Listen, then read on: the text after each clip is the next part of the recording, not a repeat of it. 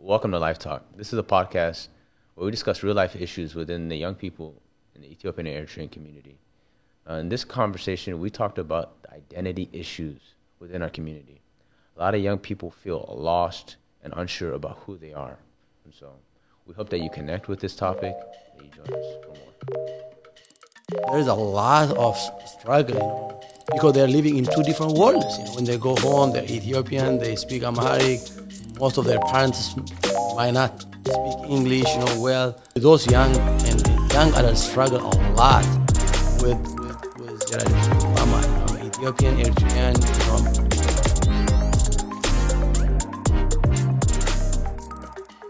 I was going to say, while you were speaking, you brought up resentment, feeling resentment towards other people, towards yourself, whatever it is, and also dealing with racism, xenophobia, things like that. I remember one thing I thought about was resentment towards your own parents, especially because a majority of our parents are immigrants. I barely know any Habesha parent who's over the age of 30 that was born in America, right?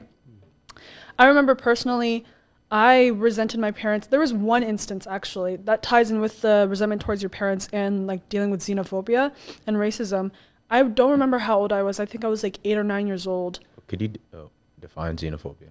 Xenophobia is hate or discrimination towards people who are foreigners, not of the same country or same the same not race, that are foreign. And so I remember this one instance. I think we were at a Nissan dealership, and we were at the office, and I don't know why I remember this so vividly, but it was because it really tugged on my heartstrings. We were there. It was me, my dad, and my mom. Yeah, me, my dad, and my mom, and we were waiting in the office, and this big, burly, white man, fetish man, walks into the office. He sits on the corner desk, the corner of his desk. And I remember my mom was talking to him. And my mom is more fair-skinned. If you've seen my mom, you've definitely met my mom. She's more fair-skinned, right? So I've noticed that even growing up, she was treated a little bit better than my dad. And my dad is my skin tone a little bit darker. Still just as amazing, whatever, right? All these great qualities. But I remember him being treated differently than my mom was. We walked in there. My mom speaks with a little bit less of an accent than my father does. So she was speaking to him. He understood her, whatever. And then when my dad was trying to explain to him, he was very just standoffish towards my dad. And that was something I was noticing. I was why is my dad being treated differently than my mom? And that's definitely something I remember vividly, because I was okay, why is this happening? Obviously there's a difference in how my parents look, but they're still the same. They're still trying to get the same point across. And that's something that I've really thought about. But then sometimes that turns into resentment, where it's why couldn't you just be the white parents? Why couldn't you I brought that up sometimes when my parents and I are arguing, because that's inevitable. You're always going to argue with somebody. There's points of contention. But I remember I was why can't we just be fetish parents? Why can't you guys why can't we be a white household, things like that? And it's you have to remember that's such that hits really hard to my parents, because it's what? We can't change we can't change how we look physically. We weren't born here, you weren't born here, so there's really nothing we can do. But it's I'm trying my best to I'm trying my best to provide the best life for you guys, But it's at the same time, I was feeling this resentment towards my parents, where it's why couldn't you guys be why couldn't you be less strict? Why couldn't you talk when we're in public? Why can't you lower your voice when you're on the phone? Why do you talk with an accent? Things like this. Now I understand. Now I'm more I'm compassionate when it comes to those things. Now I embrace my culture a lot more than I did when I was younger. That's definitely something that I've heard other people talk about, is resentment towards their parents for not acting like these, white picket fence houses, your stereotypical white family, people who've been here their entire lives, who know how to have this structure. And it's that's definitely something that could also apply to people outside of our culture, but because we are discussing within our community, that's something that I think is really important. That you raised a very nice point. Yeah, sure. I think 2 weeks ago we had this repairs of the Bracknell summit, and we have you remember we have a lunch at Dr. Muski's house, and she was saying, even asking forgiveness, from this generation, sorry, we brought you here, yes, so that we can get a good education, you can get, a good living standard, but understand this, yes, you're resentful towards us, you're angry towards us, but be understood. I'm born, raised as an Ethiopian, and I can't be, she said, I can't be like a suburban white mom or maybe an African American. I can't be like that. So, because, kids have, why did you bring me here? Why did you and expose me to all this, trauma in heart? That's a lived experience, of this generation. Even I was in one meeting with, that's a big Baptist, Southern Baptist convention, and there's a lot of debate going on, and finally, of course, they recognize this is their lived experience, they say, and we have to deal with that, because this is an issue that's so hot, especially during the COVID. You remember this racism issue. Is there racism here in this country? Is there any systemic racism in this country? How is the social environment?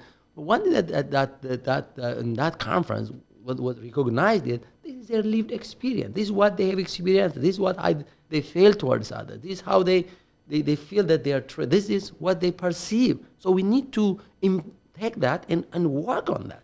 That's good. So that you can really go beyond our personal experiences and try to do something to fix the social environment if that contributes to identity crisis.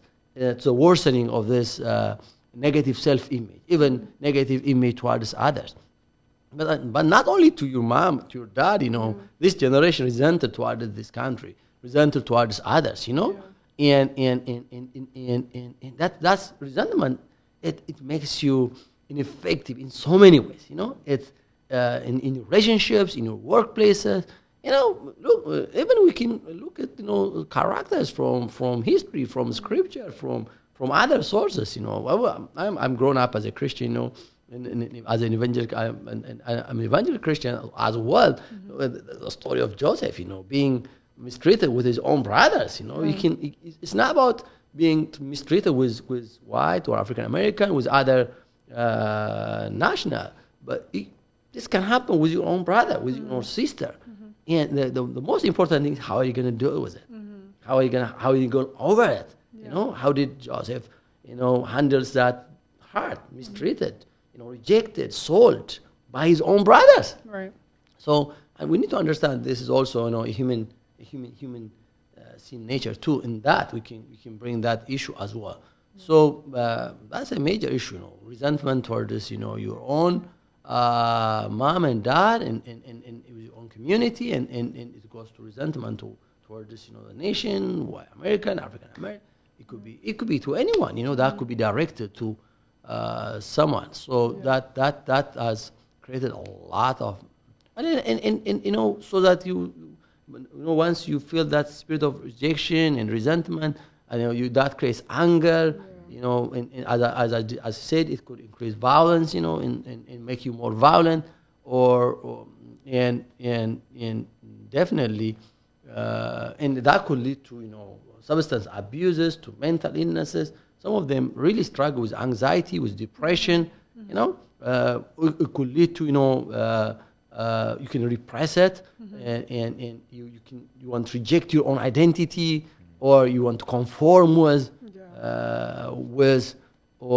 and excessive responses, can come to, and the social activism, the political activism that you see sometimes would help, improve the social environment and the contexts, but also, it could be an excessive response too. Yeah. So there's a huge impact on our social, emotional, physical, and career.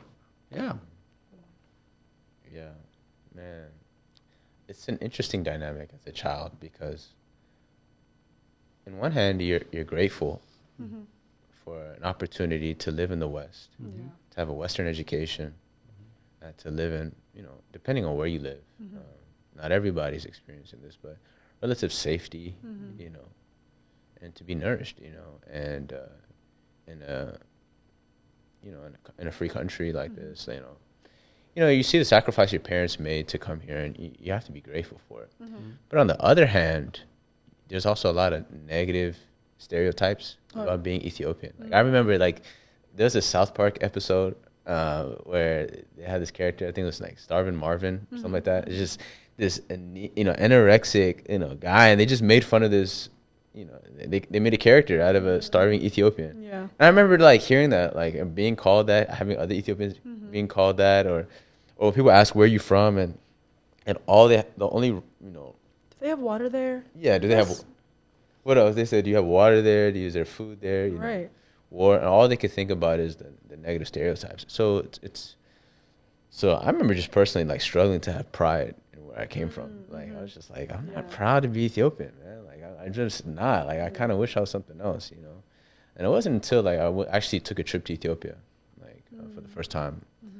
I was 20 years old. This was maybe 2015 or something like that, and I went to Ethiopia and I got to see the beautiful culture, and learn a lot about the history, and see the beautiful landscape. My aunt is a geographer, and so she creates maps in Ethiopia, and I think another family friend is a historian. So she was just telling me like the lineage of kings and the history of Ethiopia. And I remember just thinking, wow, like, man, if I really studied up on Ethiopian culture, I could have something to counter the negative influence of negative stereotypes. And so that's something I just really struggled with.